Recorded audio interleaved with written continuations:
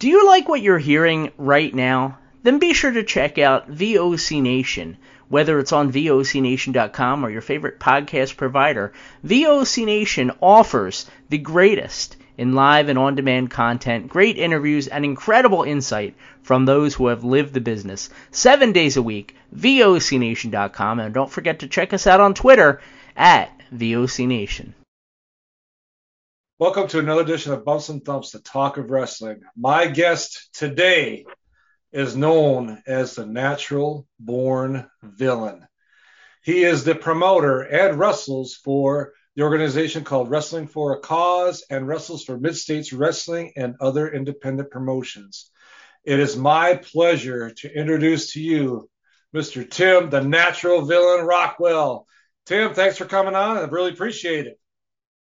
Hey, man, no problem. I really appreciate you reaching out and bringing me on, man. I love doing these podcasts, and the more I get to do, the more our story gets out there, and the more we get to talk about Wrestling for a Cause.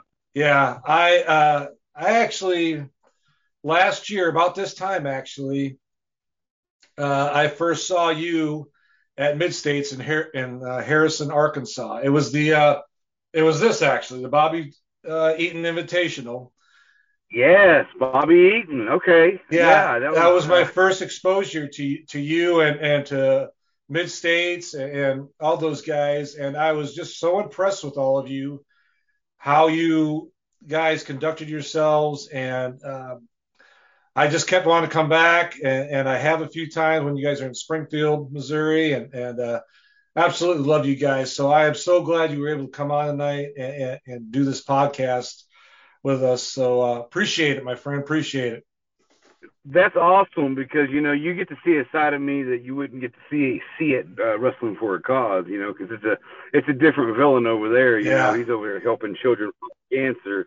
Yeah. But, you get to really, get to see the actual natural born villain over there, Mid-States. And I love Mid-States so much. So it's I just love I love the atmosphere, just the fans, the reaction that I can get from the fans. It's just it's amazing. Yeah, I'll be honest, you look like a villain when you're there. You look like one. You act like one when you're coming out into the ring and when you're doing your wrestling and all that. And you do it beautifully. And to me, honestly, that's kind of a lost art in the bigger promotions, and it's kind of a lost art. And you, for me anyways, and I know for probably a lot of fans out there that go to your shows, or if they haven't, they need to, that you do it old school to me anyways. And that's a missing piece today in today's wrestling. I get a lot of flack from some of my peers because I'm so old school, and I don't do this new school.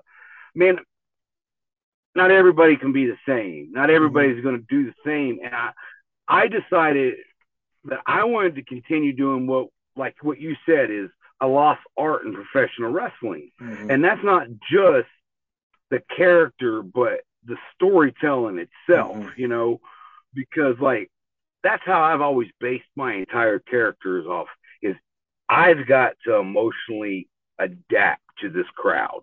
Right. I got to figure out how to get the crowd to believe that I am really this guy. Mm-hmm. And I feel like I do a really good job at that. Yeah. And that ain't just a lost art in the big time, but it's a lost art right in the indie scenes, because everybody wants to be the cool bad guy. Yeah. They want to be the Hall and Nash. You know what I mean? I don't, man. I want to be the natural born villain. I want people to boo me, hate me. I'm going to shake your hand if you buy my merchandise 100% every time, because I'm just a good customer service like that. But in the end, when I walk through that curtain, if you're cheering me, you're going to be booing me by the end of the night, because that's my job. That's my job. And that's how I like to portray it, because I want people to not really hate me, but for the moment, really hate me. So I appreciate that. That means a lot, saying those things like that, because I feel like storytelling and that character of a bad guy, it's a lost art. It's old school, and I feel like old school. There's still a place for old school in professional wrestling, even though we've evolved. There's always going to be a spot for old school, in my opinion. Sure, not a whole card. I get it. Yeah. But I mean, you could say that, but you go look at Mid States, man. They're putting on phenomenal shows, and it's all old school. So I mean, hey. No, I agree. You know, when I saw you, like I said last year, it was amazing. I was like, oh my goodness, I haven't seen this type of wrestling show in years. And you know, I've been to a lot. I've been to indies. I've been to the WWE events, the AEW events, and I mean, I just can't say enough about not just Mid States. I follow Wrestling for a Cause. I haven't been to a show yet. I plan on getting to one soon. But you know, it's just a lost art to me. And in fact, I talked to Jason Jones a couple of weeks back when he was in. We were at the Cauliflower Alley Club reunion. He was there too, and I was talking about that. I'll be there next year. All right, good. Yeah, I'll be there next year. Good. I'm really excited about you guys and what you guys are doing. So, what I want to get into now, if we could, a little bit, is talk about growing up. Where are you from originally? Growing up, kind of your childhood, things like that. How you got into wrestling. All right, well, strap in the seatbelt, man, and let's do this. So, I grew up here in Tulsa, Oklahoma. Okay. I moved around quite a bit. I lived with my dad for the most part, and then I would go with my mom on the weekends. And the cool part about going with my mom is she was married to the guy Robert, who was my stepfather my entire life until recently when he passed. But he so happened, his sister, it's crazy, his sister was married to a wrestling promoter. Oh, okay. And they had their own wrestling promotion. So every Saturday night, my stepdad and my mom would let me go with my aunt wrestling from. This is probably from the night about 1990 to 93 or so, 94, 95 in that area. Mm-hmm. I went every Saturday, sat pretty much next to the same people every time, man, and it was like a time of my life. And I knew when I was going there, like, this is what I want to be. I didn't know I was going to be a wrestling promoter. Yeah. I knew I was going to be a professional wrestler. I had to figure out how to do it. So, you know, I'd always talk to my dad. My dad did not care. He's like, if you want to be a pro wrestler, go be a pro wrestler. You want to be a clown, be a clown. I don't care. Do something with your life. Be something that you want, you know? Yeah. So I had this weird obsession with clowns. When everybody was scared of clowns, I loved clowns. Like, clowns are just, which is why I'm a huge Joker fan, yada, yada, you know? Yeah. So, but I went I watched them set up. I watched them work their matches. I watched them go over their matches. I saw it all, man, and I still thought it was real. Yeah. Still thought it was real. I was smartened up later as I got older into a teen, because I told my Uncle Raymond, I said, I want to do this. I want to be a professional wrestler. I want to do this. And he you know, I had to graduate high school. That was a big deal between my dad, my mom, everybody. Graduate high school, you can be whatever pro wrestler you want. So in the process, I started doing like amateur wrestling and stuff like that. I wrestled for like 3 years. Most of my sports I stopped doing in 10th grade because I got into like smoking weed and doing I thought I was doing cool stuff with the cool kids, and pretty much ruined my baseball career, which I had basically a scholarship to play baseball for, and I chose marijuana over it. So, sorry to hear that. But I would have never became a professional wrestler. I would never start WFC if I'd have done all that. None of this would have ever happened. Yeah. So I look at it like I was supposed to. Something like that was supposed to happen. May not have to do with marijuana or anything, but something like that was supposed to happen in my life. But so, you know, I I finished high school. My dad had a major heart attack at like 47, I want to say. He was 47. He had a major heart attack. And the main thing he really wanted was me to graduate high school. Yeah. Graduate high school. Please graduate high school. So I went back to school. I graduated high school. I got my diploma. My dad kicked me out of the house. My dad kicked me out of the house because, you know, I was just doing teenage stupid stuff, coming home late, drinking, you know, stuff that teenagers shouldn't be doing, but did anyways in the 90s and early 2000s. So I ended up moving in with my mom down in Grapevine, Texas. Then we moved up to League City, Texas, Houston, Texas, Dallas, lived all in that area a little bit. Then I moved back. My mom moved back, and the moment we moved back, I told her I wanted to go to wrestling school. I wanted to become a professional wrestler. Now, there was like 2 years of my life that there was no wrestling in my life, no Raw, no none of that, because like I was out of the loop, you know. And then I started getting back into it, and I told myself, like, my dream is to be a professional wrestler. It was never to be a baseball player, a football player. I love watching sports and everything, but like my dream has always been a professional wrestler. That ever since I was 2 years old, that's what I said. I wanted to be was a pro wrestler. Every time in school that you say, hey, at the end of the year, you had to fill out what you was going to be. And every single time it was professional wrestler. You know, I remember I was like in the 11th grade filling that out. And they were like, dude, don't you think you're a little bit old? Like, actually, I'm not old enough to be a pro wrestler. That's the problem. You know, and even now, I'm 30 now and 39. They're like, aren't you a little old to be a pro wrestler? Like, no, actually, I'm in my prime, to be honest. Yeah. Anyways, I graduated high school. I'm living with my mom. My mom's giving me her vehicle to go to training school, which was in Tulsa, and we was living in Owasso, which is like about 25 miles apart where we was training at. So me and my Uncle Bernie was a wrestler. At the time, he was retired.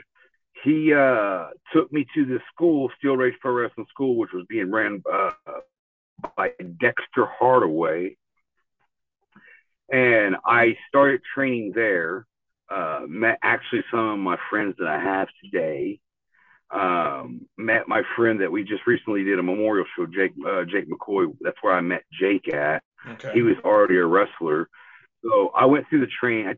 I trained Monday, Tuesday, Wednesday, Thursday, every week. Monday, Tuesday, Wednesday, Thursday, and sometimes Saturdays when we had to set up for a show.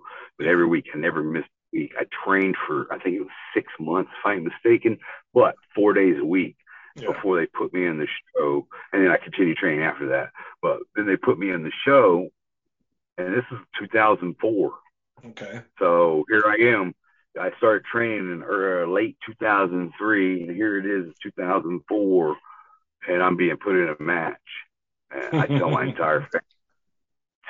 entire family about it. Everybody, come on. Tickets were $5 to get in at the time, you know.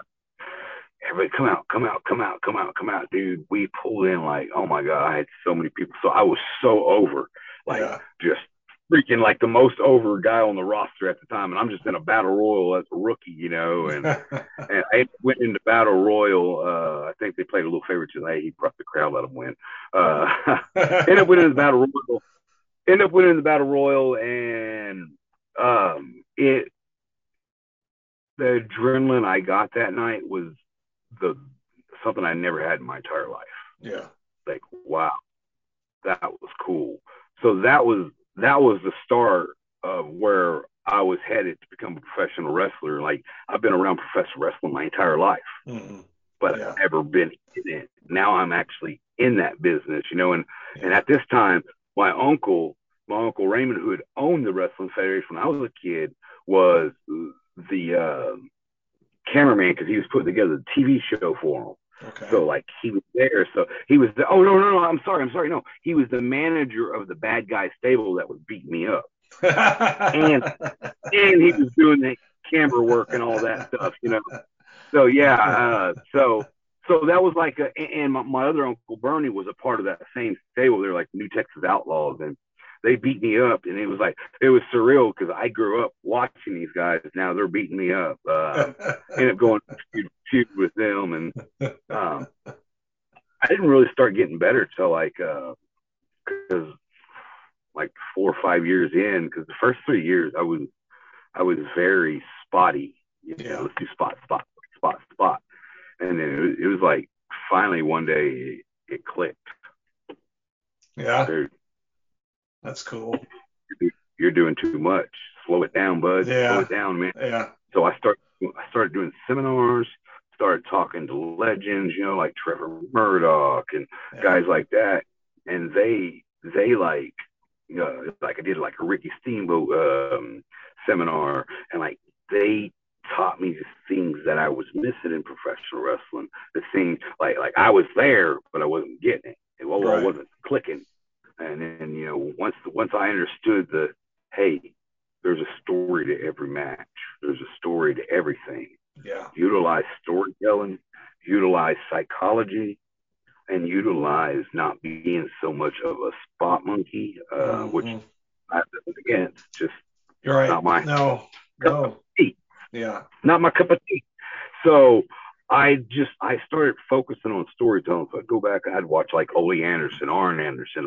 I'd watch everything I could get my hand on, and watch the psychology, watch the movement, learn everything. So then I picked up and started doing this Texas gimmick. After my uncle and them were doing it. So I'm doing this Texas gimmick. And then about 2012, I decided that I needed to change. I need something different. Like I'm evolving as a wrestler. I'm becoming better. Yeah. So I was watching that movie, Natural Born Killers. Man, that's such a cool name. I would love that name. But what? I can't be a natural killer. And then I remember they had the Natural Born Thrillers in Thrillers. What was that in WCW? Natural Born Thrillers. I believe so. Yeah, that sounds right. Something like that.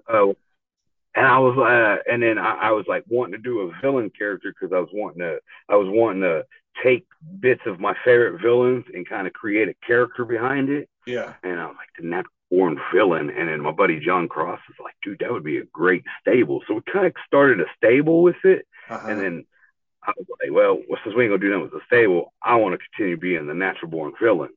So I started becoming, and by the way, this is before Marty Scurll. That's right. Yeah. I just financially wasn't there like he was. Right. But I think I won that one. Yeah. So I started thinking like, okay, how do I do this?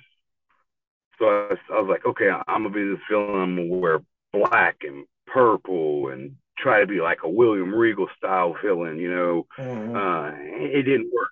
I was like, okay. So then I moved to the black and white. Like, okay. Then I started donning like a little mask for my entrance. Yeah. Like, okay. Then I wore like leather vest, a leather jacket like Negan. Like, okay. I was like, that's too much Negan. So I had to throw the vest away.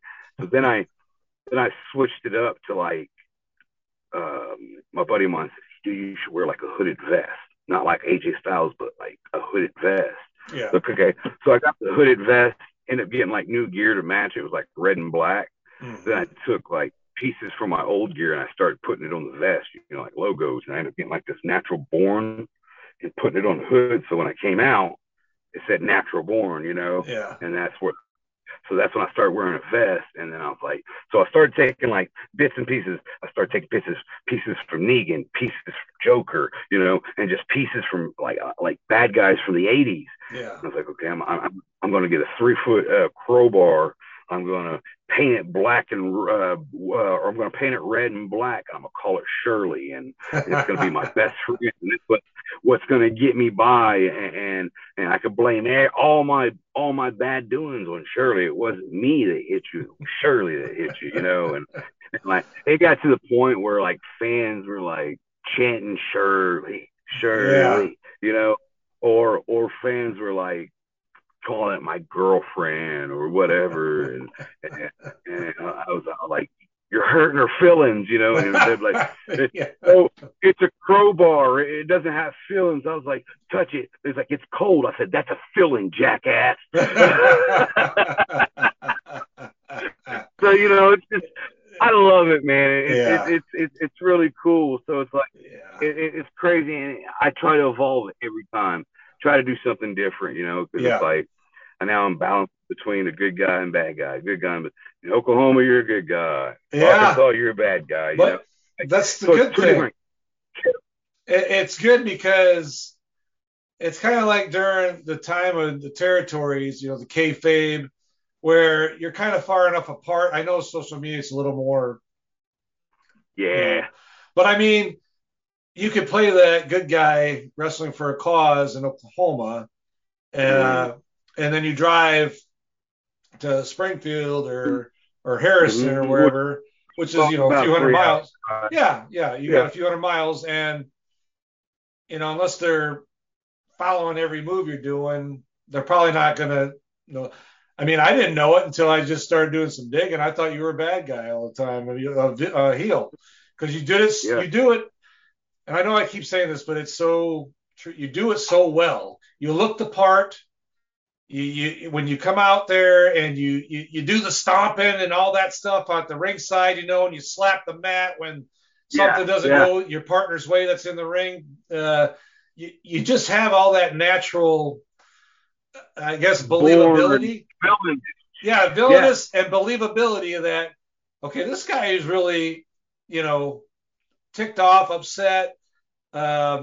You know, when like you had the last one, I believe you had somebody you went to the ring with, and they were getting pounced around, and you'd be on the side slapping the mat, and I just enjoy that because you don't see that anymore, and very rarely, and I just enjoy it, and I can't say enough about it. I know I'm kind of harping on it. I'll get off the soapbox. No, but that's one of the, like I said, that's one of the main things. It's good to, for one, talk about, and one, like those are the things that some people don't realize. That's what's missing in pro wrestling until they see it. You know, just like you didn't realize, hey, that's missing. Like, wow, that is missing from a lot of guys when you break it down. Yeah. So it totally it's good to know that it's noticed by other people because like, you know, we're in an era now where you don't get put over by the boys anymore, you know, so like you have to worry what the fans think, and that's what's important to me is what the fans think. Like I don't care if Bob Thornton in the back didn't like my match. I want to know the guy that paid $25 for the ticket, what he thought of that match, you know, and that's what matters to me. Yeah, you know, I think you guys are and the whole group down there at Mid States. Like I said, they're all on they're running on all cylinders to me. You know, I talked to Johnny Dynamite about a month and a half maybe. There, huh? Yeah, I had him. You're going to be your tag team partner here in a couple weeks. Yeah. I'm cool with him now. Yeah, you're good with him now. Yeah. But it's the same thing, you know. How old he is, you know, he's very young, but he's very good at what he's doing. So he's learned the fundamentals. He's got it down good, and that's the great thing about from what I see from Mid States and Wrestling for a Cause is that you guys aren't just wrestling. You're telling a story. You're mentoring guys that are young and getting that back into where it should be. And that's, to me, and I know I keep harping on this on my soapbox, but it's just the missing piece today to me. You know, I watched 3 hours of Raw, and most of it's they're in the ring talking about whatever, and then you get a match for like 5 minutes where the storytelling should be the match and not you talking on the mic for 15 minutes. I don't know. That's just me, but that's the difference between mainstream and indie wrestling, though. You know, indie wrestling, you know, like in Mid States, you're barely going to get a promo. You're lucky if anybody even gets on the microphone in Mid States. Right. but that's the old school mentality of Right. Jason Jones, you know. Yeah. My place, we have a TV show, so there's a few promos here and there, but every time you're guaranteed leaving with 6 or 7 matches, you know. So, I think that's a lot big difference in between like WWE, AEW, and indie wrestling. You know, is indie wrestling, well, AEW, they're going to give you a lot of matches. They are, but WWE is going to give you more storytelling. Keep you following, keep you updated. Like I'd say right now, WWE is the best spin probably that I can remember because I'm invested, you know. But that's not saying a whole lot, you know. I'm more invested in indie wrestling, so that's where I'm at. Well, that and two, to me, it's cheaper to buy a ticket. You know, you can pay $20, you're in the ringside. And you get to interact with the guys, men and women, you know, before the match, during intermission, at the end of the show. You know, you can go up and say hi or whatever, talk to them for a few minutes, heel or baby face, doesn't really matter. And they're going to give you the time. And I get, you know, they're the big time, you know, they don't have a lot of time to hang out or whatever, but it's just kind of to me like you're paying all this money. I feel like that's bullcrap because I feel like they should make the time. Yeah, you're right. I mean, they're making a lot of money. I'm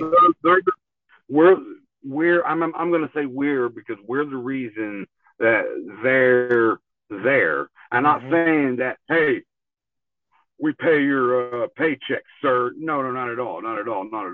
But like, I feel like if you're going to take your time out of your life to come watch me perform, I'm going to take time out of my life to thank you. You know what I mean? And that's all it is. A simple thank you. Thank you. Yeah. Thank you. Here's an autograph. Yeah. You know? Yeah. No, I totally understand. I wanted to ask you interaction with other wrestlers and promoters. Have you ever worked in WWE or AEW or any of those Impact for any period of time? Let's see. In 2006 and 2007, I did two things with the WWE, but they were paid, but nothing on TV. I was backstage, worked out with them and all that, but nothing majorly. I have worked a few names here and there, a few legends. I've worked with bigger legends and bigger guys that's been in this business, and I've learned from them. I've lost that dream of ever wanting to be a WWE wrestler a long time ago. Yeah. Like when I started WFC, like I knew my WrestleMania moments were going to be right here at Wrestling for a Cause. Yeah. Like those are my moments, you know. Yeah. Those are the things because I get for 2.5 hours, I get to take this child that's fighting cancer, right?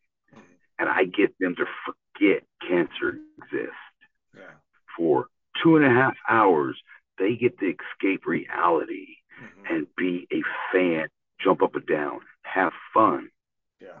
And then they can go home and they're back to reality. But like that, those are the moments like nothing's bigger than that. Like you could put me in the sidekick of Bray Wyatt for all I care. That wouldn't be as big as what I do at Wrestling for a Cause. You know, like we've been going strong for 11 years. You know, close to $200,000 raised. You know, and now we're at a point now that we're getting ready to take off because now we got corporate sponsors getting involved now. We got other nonprofits getting involved. We're getting ready to be full 501c3. So now that we'll get like government funding and grants, you know, like everything we need. You know, we started a relationship. We started a relationship with EC3, and we're doing pretty good with EC3 right now. And James Storm, it loves what we're doing. He's spreading the word about Wrestling for a Cause. So.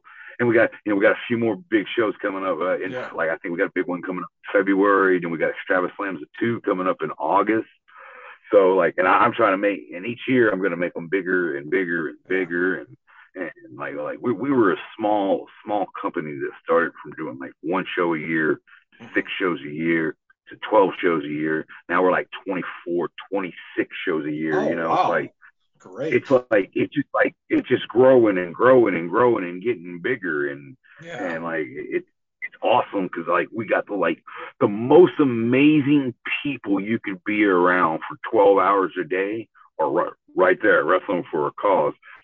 We got some of the coolest, most awesome people because they care about the cause. They show up early. They help set up. They're there all day. They take a little lunch break. They come back. They hang out. We put on a great wrestling show. Yeah. They're there. They stick around. They tear down. You know, it's like it's a huge family, and then you know, and it's just a family business because you know I got my wife. She runs the kitchen and concession area. You know. Okay, and, great.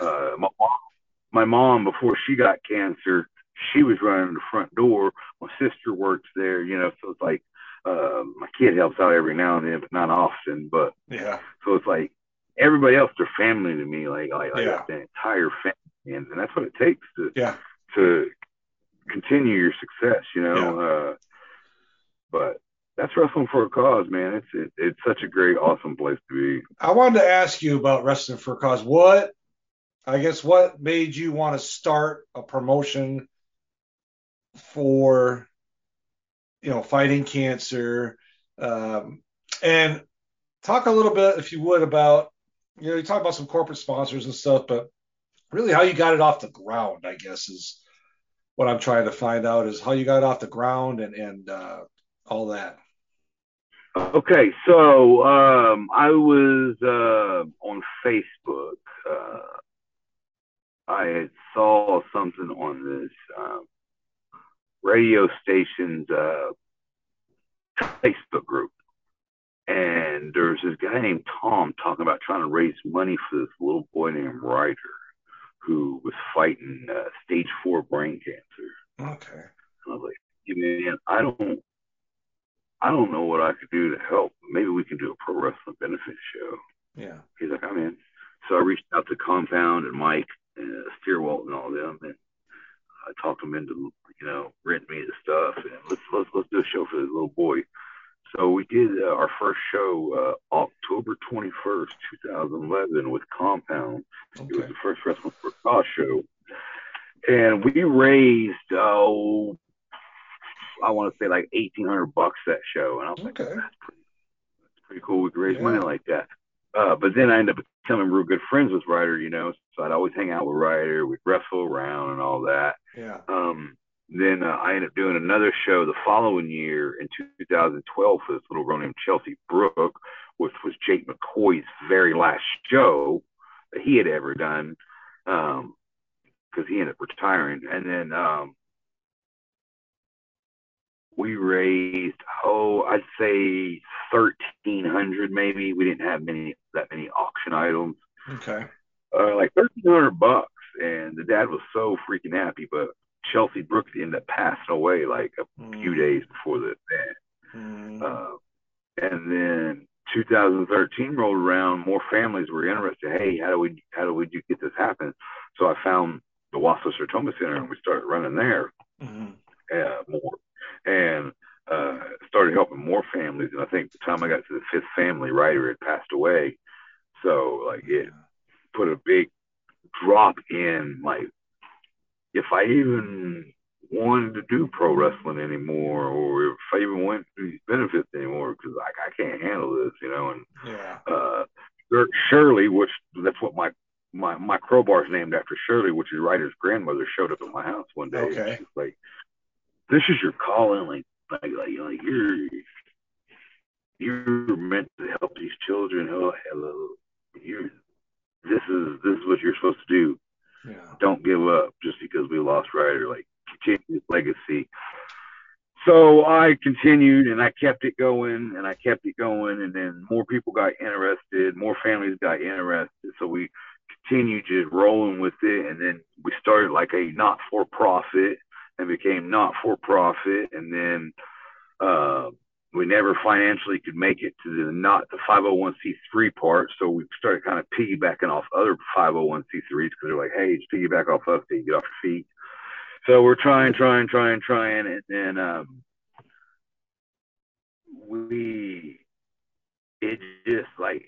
it just kept getting bigger and bigger, more families, more, not just families, but causes. Like other people needed help. Like we'd even do a fundraiser for a baseball team, Okay. People would do fundraisers for us so we could have cool things, like I had a buddy that one of my buddies did a softball tournament for us so we could get a sound system, Then we had this company in the UK that donated the very first WFC championship. Well, not the first one, the Hometown Heroes Championship. We brought over from another company from Kansas. But the WFC championship, it was a $2,000 belt donated to us. Wow. Because of the cause, Yeah. Wow. Then a buddy did another softball tournament, raised $1,300, and the dude ended up making us tag belts for $1,300. And then, so, like it just kept going. And then we would, any profit we would make would go like into the company, but we always paid out to the family. And we only made our profit like off t-shirts.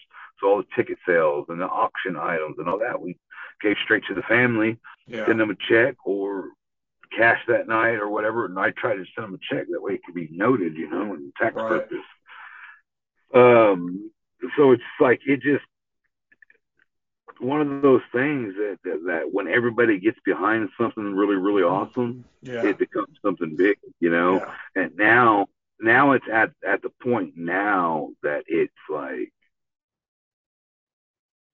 I got corporate sponsors wanting to make us like a household name, right here in Tulsa. Like not so much on a national level, but on a local level. Yeah. Like year-round entertainment. Like they're wanting to get us the right funding, building, everything we can get, And sure, it could be pipe dreams. We don't know, but this guy, this is what he does. He takes small nonprofits and makes them 501c3s, So that's what they do, Yeah. So I'm just trying to take WFC to another level because we've done things, Tulsa Drillers now, Tulsa Oilers, and Safari Joe's, and now that we've got Extravas Slams, like I'm just trying to do things that isn't being done right here in Oklahoma. Trying to create a different atmosphere, but at the same time raise money for families and help families out while putting on one of the best products that you can see, especially right good spots. They hate me, but there's a few good spots. I'll give them credit.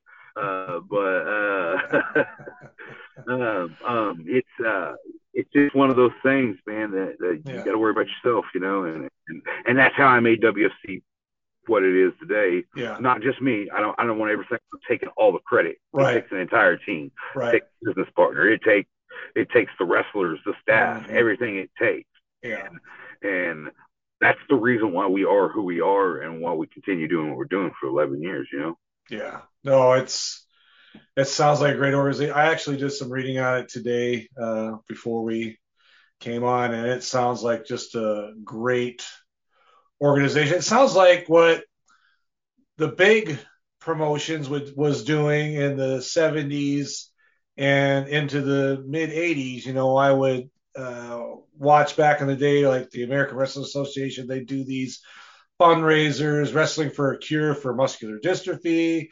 The WWF back in the 70s would do shows for diabetes for kids, and kids, things like that. And you just don't see, WWE does Connor's Cure, things like that. But it's not at a local level. It's not for a specific, organization. Yeah, it's for like basically it's for a cure. You know what I mean? Trying to find a cure for childhood cancer. Ours impacts families, as in we donate to the family that we're doing the show for, not the American Cancer Society who will give them $1 of every $1,000 raised. Something like that. I want them to walk away with what they can, and that whether that be 500, 1,500, 2,000. 13,000, what we can raise, that's our goal, you know. And Yeah. and if we get corporate sponsors, then we're gonna take this a lot further, and these families are gonna walk away with a lot of money, and that's my goal. That's my goal. Yeah. Well, it sounds great, and like from what you've told me, you've overcome some adversity in your life, and from going from what you went through as a adolescent and a young adult, you know, you should commend yourself for what you have done. Um, and people that are watching this or listening, if you know, take note of this. You can change yourself if you want to, and make yourself a better person, the person that you want to be. So, I mean, kudos to you, my friend. I have a lot more respect for you. Just talking to you this last 45 minutes, and I just got a couple more questions. I know it.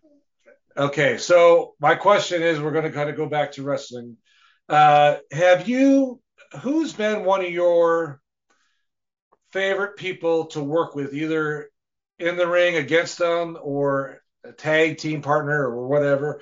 Who's been one of your favorite guys, or male or female, that you've worked with that comes to mind for you that you just flowed well? Jason Jones is one of them. Okay. I've been wrestling Jason Jones for 20 years, man. Yeah. He was one of my top, let's see, first 10 matches in my rookie year, you know. Mm-hmm. I've been wrestling Jason for a long time, and there's this guy named Justin Lee out of Tulsa, Broken Arrow, I guess, Broken Arrow Bad Boy, I guess it couldn't be that. I've been wrestling him, another guy I've been wrestling probably about 15 to 16 years, you know. Yes. And I've had a few other guys that I can go out there and just say it's an amazing time, but right now, the most fun I'm having right now is with my buddy Alex Royal. Like, we're the Rock and Royal Express, you know. So it's just we're having a time of our life, because it's like he's his character, I'm my character, and we're ourselves out there, and I'm having a time of my life doing things with him. So like, I'd have to say that, but like, I don't really like have like, I guess like, I base myself like off moments, you know, like favorite moments. Like I can't say that, hey, what's my favorite match or any of that, because like I don't know. I just know, I try to create moments. Yeah, that's all I've ever do. You know, it's like just create freaking moments to remember, because that's what people remember, or moments, not the matches. You know, you and I could talk about Dusty and Flair all night long, and what we're going to do is we're going to talk about moments that they had, not matches that they had. You know, So, but like, everybody that I'm around right now, I love to death, and I'm having a time of my life with them.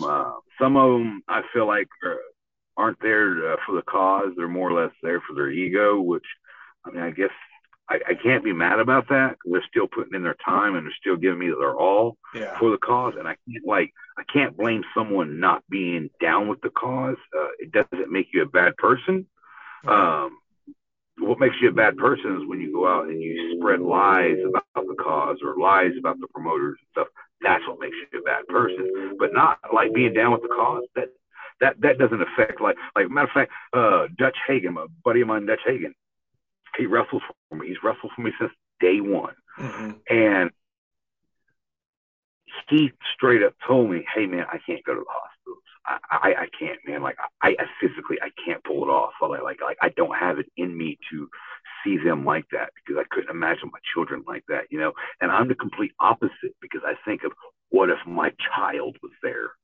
I want someone like me showing up and showing my child a little bit of love, or helping my child out. So it's a little different, because like, just like right now, it's like everybody I'm around is a blessing to be around. Yeah. You know, so understand that. Yeah, it's It sounds like a great organization, a lot of great talent. Okay, one question, and you don't have to say a name or anything, but I just wanted to know. Sometimes I get no. Have you ever had heat with anybody outside of the ring that you've worked with, like for real, but maybe it got resolved later or it hasn't? Yeah, I've had a few. Like, I think more people have heat with me than I have with them, because I have this passion for professional wrestling that they don't, Yeah, and I look at professional wrestling different than they look at it. It's a playground to them. It's work to me. right. It's real life to me. It's a fake life to them. You see what I'm saying? Yeah, So yeah, like, I'm cut from a different cloth than everybody else. yeah, And if we're cut from the same cloth, I'm cut a little bit different. So, so I've had heat like 20 years. Of course, I've had heat. yeah. But all my heat I've ever had has been resolved with a friendly handshake or a friendly conversation. Okay. Nothing's ever led to someone getting their ass whooped or Yeah. any of that, Okay. because like it's not that damn serious. Right. There's a few guys right now, like out there, that I get wind that they're running my name to the mud, talking about me, but I'm not going to give them the time of day, mention who they are, or worry about what they're saying, because Right. like that's what I'm gonna have to deal with my entire life is Yeah. jealousy. Yeah. Uh, people, they'll spread things about you to make you look bad, so they look better. And that's okay. You know, it's okay because like in the long run, A, karma, B, Yeah. the truth comes out, Yeah. and C, Tim Rockwell takes note and screenshots of everything he's ever done. So I got proof. Anyways, but literally, more people probably have heat with me than I have with them. As of right now, I don't hate nobody. I don't have Yeah. no heat with nobody. I think everybody, not not everybody deserves to be in professional wrestling. I will never, ever, ever, ever say that, because I feel like professional wrestling isn't for everybody, Right. but it's you. It's watchable for everybody. Yeah. And I'm not saying just because you can't make it as a pro wrestler that you don't have a spot in the professional wrestling business. Right. I'm a different beast. So people so people will hate you for doing good, or you could do a million good things in the world and they just hate you for the one bad thing you did, you Yeah. know. So you got to live with it, man. That's part of the wrestling business, you know. Yeah. Yeah.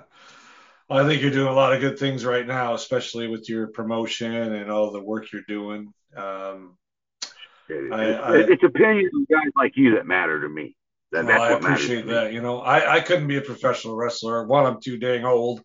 And two, if I was involved in the business other than this, I'd probably have to be like a ref or a manager. That's about my level I could be at right now. So, Or you could be like backstage help, you know, oh like yeah, or I could set up the ring. production. Yeah, yeah, You all know, that. Yeah, like yeah, there's always a spot for somebody in professional wrestling. I just yeah. want them to know that, you know, like it isn't always in the ring, you know, Right. and Yeah. sometimes it's a lot funner outside the ring, because Hmm. when you turn 50 to 60, you don't have a bad hip, you don't have none of that bad stuff, you know what I mean? But you was around it and you had fun, you know. Yeah. And that's what I Yeah. tried to explain to people. And then people think I'm a bad guy because I'm like, oh, he doesn't want me to be a pro wrestler. No, I'm not saying that. I'm saying if pro wrestling doesn't work out for you, Yeah. this is what you can't do. Yeah. So Yeah. like, misunderstanding. I get it. I get it. No, yeah. All right, one more question. What are you Oh, bring it. doing? What are you doing now? I know you got a show coming up. Let's talk about that a little bit. Well, let's see. Actually, this Saturday I'll be in Harrison, Arkansas. You gonna be there? Uh, Probably not this Hello. Saturday. Sorry. I'll be the one in Springfield in November. Okay. Okay, I'll be there in Springfield. Are you from the Springfield area? Yeah, I live outside of Bolivar, Missouri, so it's about Okay. 45-minute Okay. drive to there. So I will be at the one in Okay. Springfield on November 12th. November 12th. All right, I will be there. But All right. anyways, I'll be in Harrison, Arkansas this Saturday. The following weekend is going to be WFC's 11-year anniversary show in Tulsa at the Hope Center Arena, where we have 6 huge matches. One of them being a 10-man tag match where it's my presidency versus Richard Pierce's directorship. So if he beats me, he's president of WFC. If I beat him, he's gone. I got a few more dates coming up. I got November 7th. I got Matt Cardona and a few of those other guys coming in. Okay. Good. November 19th, we're doing a benefit for this little girl with cancer named Ava and Wagner. Okay. December 10th, we're doing December 3rd, I'll be back in Harrison. November 12th, I'll be in Springfield. And then December 10th was thankfully it's going to be my last wrestling show of the year. So I can spend some time with your family, yeah.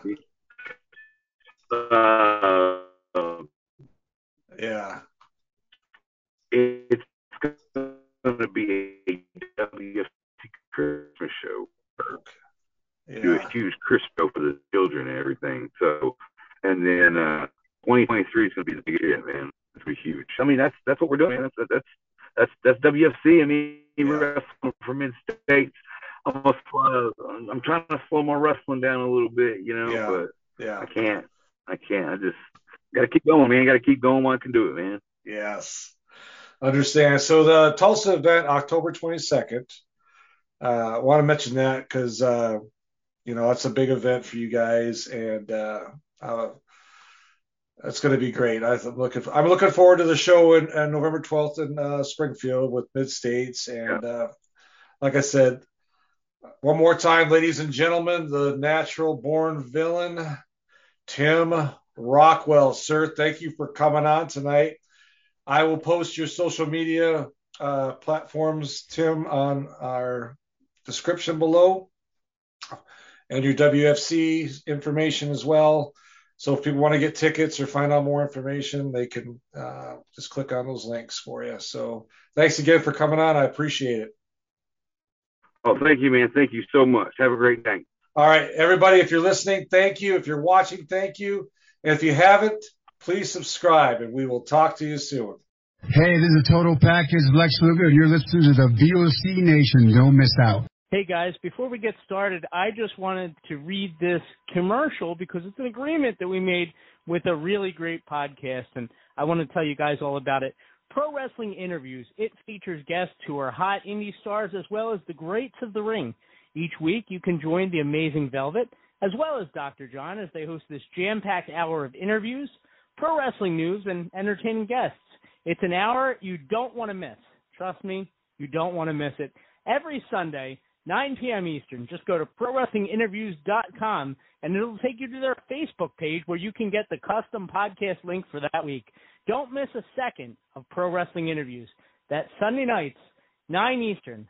ProWrestlingInterviews.com. The worldwide leader in entertainment. This is the VOC Nation Radio Network. Check out In the Room every Tuesday night at 9. Listen in. Pro Wrestling Illustrated's Brady Hicks, former WCW star Stro Maestro, Kathy Fitz, Matt Grimm. And you and Ray are there too, right, Ray? We sure are, and we've got great guests like Lex Luger, AJ Styles, Haku, and more. It's a heck of a party. Plus, I didn't get thrown off buildings. And then get pregnant. I didn't get pregnant either. Sometimes I think it gets so ridiculous. We were getting into like snuff film territory there. In the Room. 9 p.m. Eastern on VOC Nation. Yo, this is Jerry Steins of the Nasty Boys. Yeah, Brian Knobs here. You getting ready to get nasty? Well, listen to the VOC Nation, baby. VOC Nation is one of the longest-running wrestling podcast networks, having started way back in 2010. VOC Nation provides daily streaming shows where fans have the ability to interact with their hosts and guests via phone calls, emails, and Twitter. VOC Nation hosts will include former backstage interviewer from both AWA and WWE, Ken Resnick, former WCW performer The Maestro, former Impact performer Wes Briscoe, Pro Wrestling Illustrated contributor Brady Hicks, and former Philadelphia radio personality Bruce Wirtz. Archive-free content includes past interviews with huge names like Hulk Hogan, Jesse Ventura, Kurt Angle, Jimmy Hart, Ricky Steamboat, Sting, Mick Foley, Joey Styles, Howard Finkel, and so many more. Listen live at VOCNation.com and subscribe to all the podcasts by searching VOC Nation Radio Network on your favorite podcast app. And be sure to follow these guys on Twitter at VOC Nation. Bill Apter has been in the pro wrestling business for over 50 years. Hey, talking here with Arn Anderson. Arn, first of all, your height and weight. 6'1", 255. And now subscribers to VOC Nation Premium get exclusive access to Bill Apter's archived audio footage. And where's your hometown? Minneapolis, Minnesota. Okay, and give us something about your back. First of all, your relationship to Ole Anderson. Ole is my... Subscription to VOC Nation Premium starts at just $3 a month and includes commercial-free audio and video versions of our top podcasts. Okay, we're speaking here with the manager of the World Heavyweight Tag Team Champions, Tarzan Tyler and Luke Graham, and he's sort of glowing tonight about a new prospect we haven't heard of yet. And for just $9 a month, Apter's archives are all yours. Would you tell us who this new prospect is? Well, I'll tell you, Bill, I've searched the world, and I finally found a true world champion. I finally found... What's your opinion of Ivan Koloff winning the title from Bruno Sammartino? Well, I think... I don't know what to say, but I want to say one thing. Bruno was a hell of a champion, you know. Hear exclusive interviews with the greatest performers of all time. This is Bill Apter, and once again, we're speaking here with Bruno Sammartino. Bruno, first of all, how did you and Bruiser lose that title to the Valiants? Well, actually, it was a very unusual loss, if you want to call it a loss. Did Heenan have anything to do with this? Well, yes, but the whole thing is this, that the rules, as I always understood them, was that the title could only be lost by pin or submission, which is the same rules as my title, the World Wide Wrestling Federation. That night, it was... To sign up, it's very simple. Head to premium.vocnation.com or go to patreon.com/VOCNation. VOC Nation takes you behind the scenes of the greatest moments in pro wrestling history. Each and every Thursday night, check it out, WCW star Stro Maestro takes you on a journey. It's WCW Retro. Talking old school, match of the week, talking dream matches, taking your calls and looking back on an incredible career of acting, entertaining, and wrestling. Check it out, VOCNation.com, WCW Retro. Be sure to call in Thursday nights, 9 Eastern, on the VOC Nation Radio Network. This is Matt Hardy, and you are listening to the VOC Nation.